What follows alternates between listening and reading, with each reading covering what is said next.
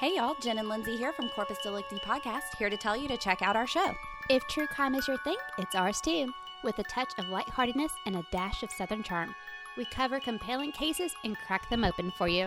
Serial killers, hitmen, historical hallmarks, we've got it all, and bring you new episodes every Tuesday morning. You can find us on iTunes, Google Play, Stitcher, and most other podcast apps. We're on Facebook, Instagram, and Twitter too. That's CORPUSDELICTI. See you Tuesday. Please listen carefully. Salutations, Toppers, and welcome to episode 34 of the Turn of Phrases podcast. Thank you for lending me your ears today. If you're listening to this episode the day it dropped, then we're 2 days away from Valentine's Day, so I have love on my mind for the theme today. And once the episode is over, I think you'll love, let me rephrase, the blooper reel that plays after the outro. So stay tuned for that. Now, grab your box of chocolates and come along with me as I lovingly explore today's phrases, origins, history, and more.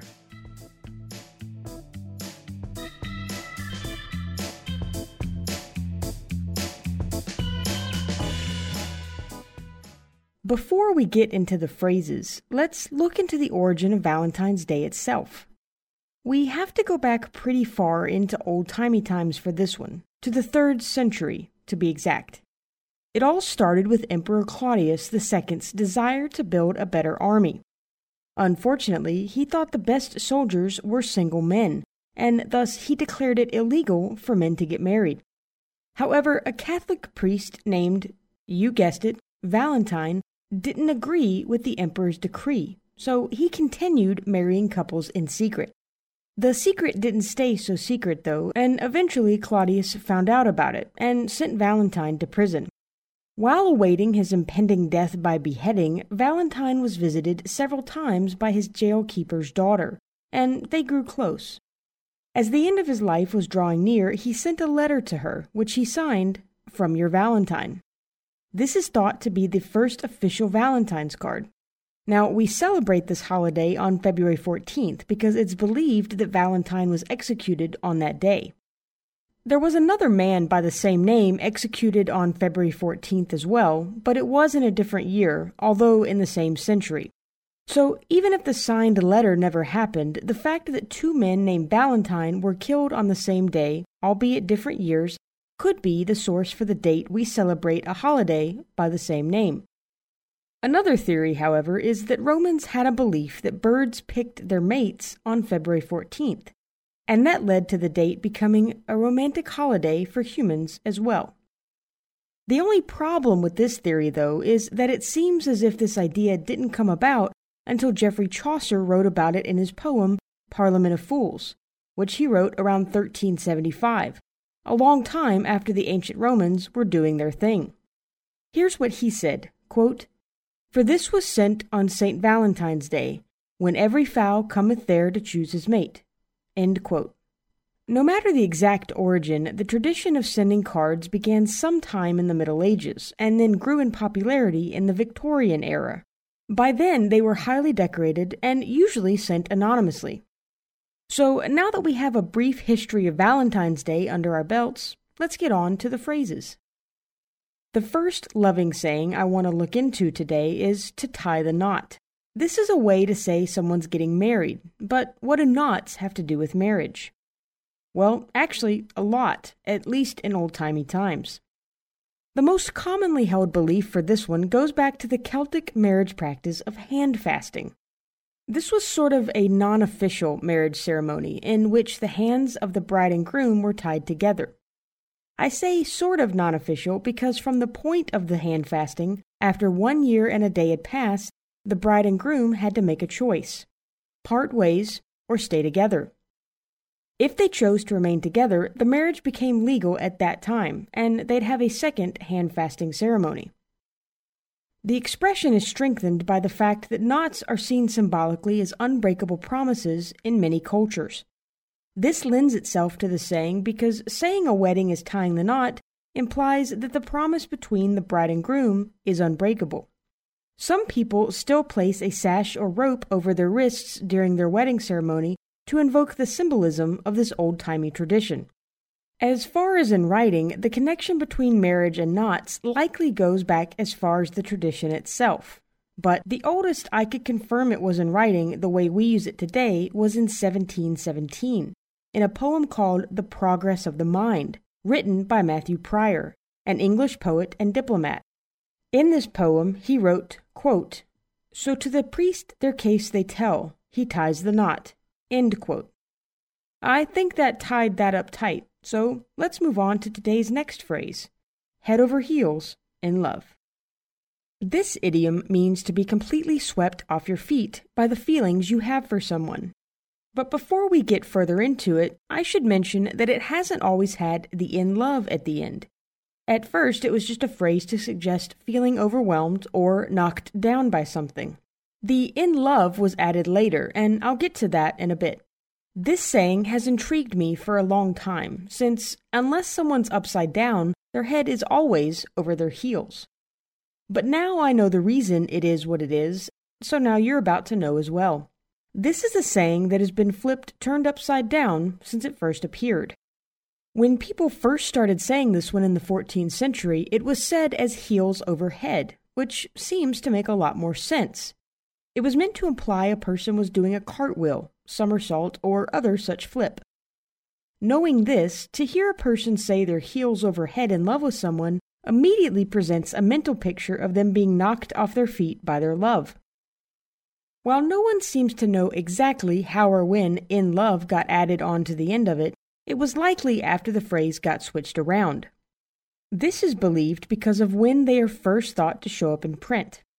For the first known use of the modern-day order, we find it in Contemplative Man, written by author Herbert Lawrence in 1771.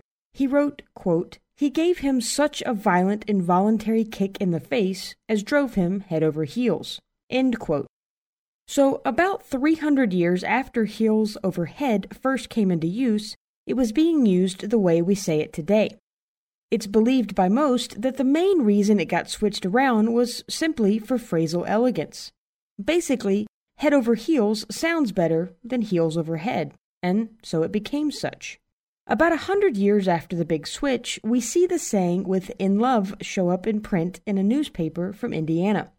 A June 1833 edition of the Lebanon Patriot printed, quote, "About 10 years ago, Lotta fell head over heels in love with a young Philadelphian of excellent family." End quote. Now that we know the ups and downs of this saying, let's explore the reason people look for love advice from flowers. I'd imagine a lot of people have done this, but just in case you haven't heard of it, there's a way to use a flower to find out if the person you love loves you back. This is something my friends and I used to do as little girls to find out if our crushes were crushing us back. But until I started researching for this episode, I had no idea it was originally referred to as the Daisy Oracle. As this name implies, traditionally the flower used is the daisy, which works well because of its many petals that are easy to pull off. No matter what flower you decide to question your love with, the process is simple. You pull off the first petal and say, "He loves me," or "She loves me," whichever is appropriate. Then you pull off the next petal and say, "He or she loves me not." You repeat this process, moving around the flower, and each time you pluck a petal, you switch up between "loves me" and "loves me not." Whichever one you say when pulling the last petal off is the result of your floral quest for information. There's another version of this flowery fortune-telling for people who don't want to risk any chance of their love being unrequited. Instead of the traditional verbiage, you can alternate "he or she loves me" with "he or she loves me lots." Now, whether or not you believe a plant can give you insight into your love life, most people would agree that flowers have long been seen as symbols of love. People have been asking for love advice from the Daisy Oracle since at least the late 15th century. In 1471, Clara Hatzlerine, a nun and scribe from Augsburg, Germany, included the love-seeking poem in her Liederhandschrift, which, even though I'm sure I butchered that word, basically translates to songbook. It's almost certain that the Daisy Oracle existed before she noted it in her book, but it's the earliest known use in writing I could find. Now, I think I've completely plucked this one clean, so let's move on to today's metaphorical moment. It's just a metaphor, dude. It's a metaphor. Curious metaphor. A metaphor. That's just a metaphor. Today's metaphor is to wear your heart on your sleeve. The meaning of this one is to openly show your emotions. The most popular origin of this one also goes back to Emperor Claudius's belief that single men were the best soldiers. What I didn't mention already is that to make up for his ban on marriage, he encouraged people to practice temporary coupling. And don't worry about any little toppers who might be listening, I'm keeping this friendly to all ages. During the yearly festival to honor Juno, the Roman goddess of marriage and childbirth, men would draw the names of women, and the two would spend the next year as a couple. Upon drawing a name, the man would pin it to his sleeve for the remainder of the festival. Since he would be spending a whole year with that woman, the name on his sleeve became metaphorical for the emotions he'd have for her over the coming year. Another version of where this one got its start is jousting. Typically, a knight would dedicate his participation in a tournament to a specific woman. He would then tie something of hers, perhaps a piece of cloth from her outfit or a handkerchief, around his arm. This let anyone who saw him know that he cared for that woman. So, like the other origin, the physical object was metaphorically representative of the emotions he felt towards the woman. Whether it was because of a guy who didn't like marriage or knights jousting, the first use in writing is attributed to Shakespeare in his play Othello, written around 1603.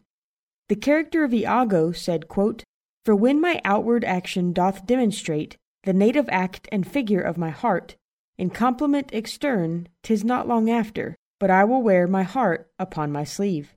End quote. That's pretty much all I found on this one, so let's go ahead and go to the book for today's familiar quotation. Okay, toppers, I've opened the book to a section. Okay, it's not really a section because there's only one quote, but it's from Queen Victoria. And it simply says, "We are not amused."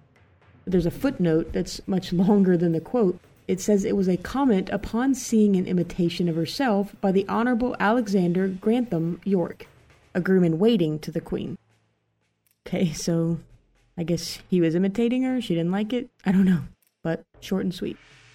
Thank you, Queen Victoria, for today's familiar quotation.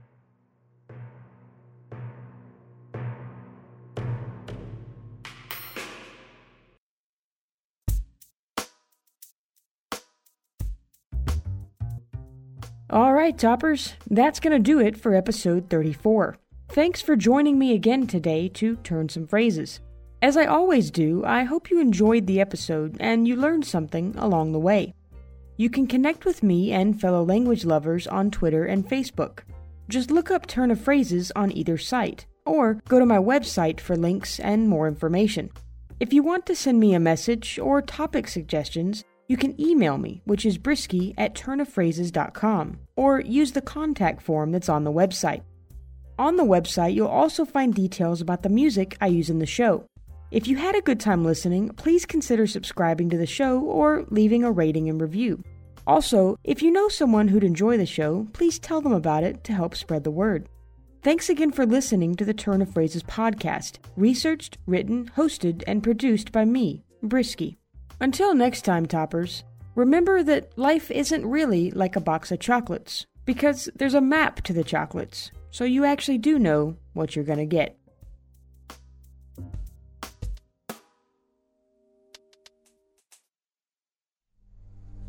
And now... This is... Let me rephrase. The first loving saying I want to look into... We find it in... Contemplative. Whichever one you say when pulling the last petal is the result of your floral inquiry. That's not how you say that word. Of your floral inquiry. Inquiry.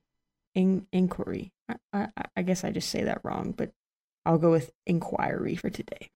The result of your floral inquiry. I'm just going to say something totally different. Whichever one you say when pulling the last petal is the result of your floral love is the result of your floral quest.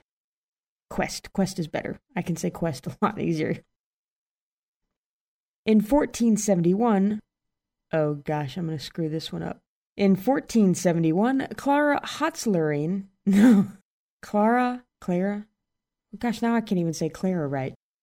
What would it be, Clara, since it's German?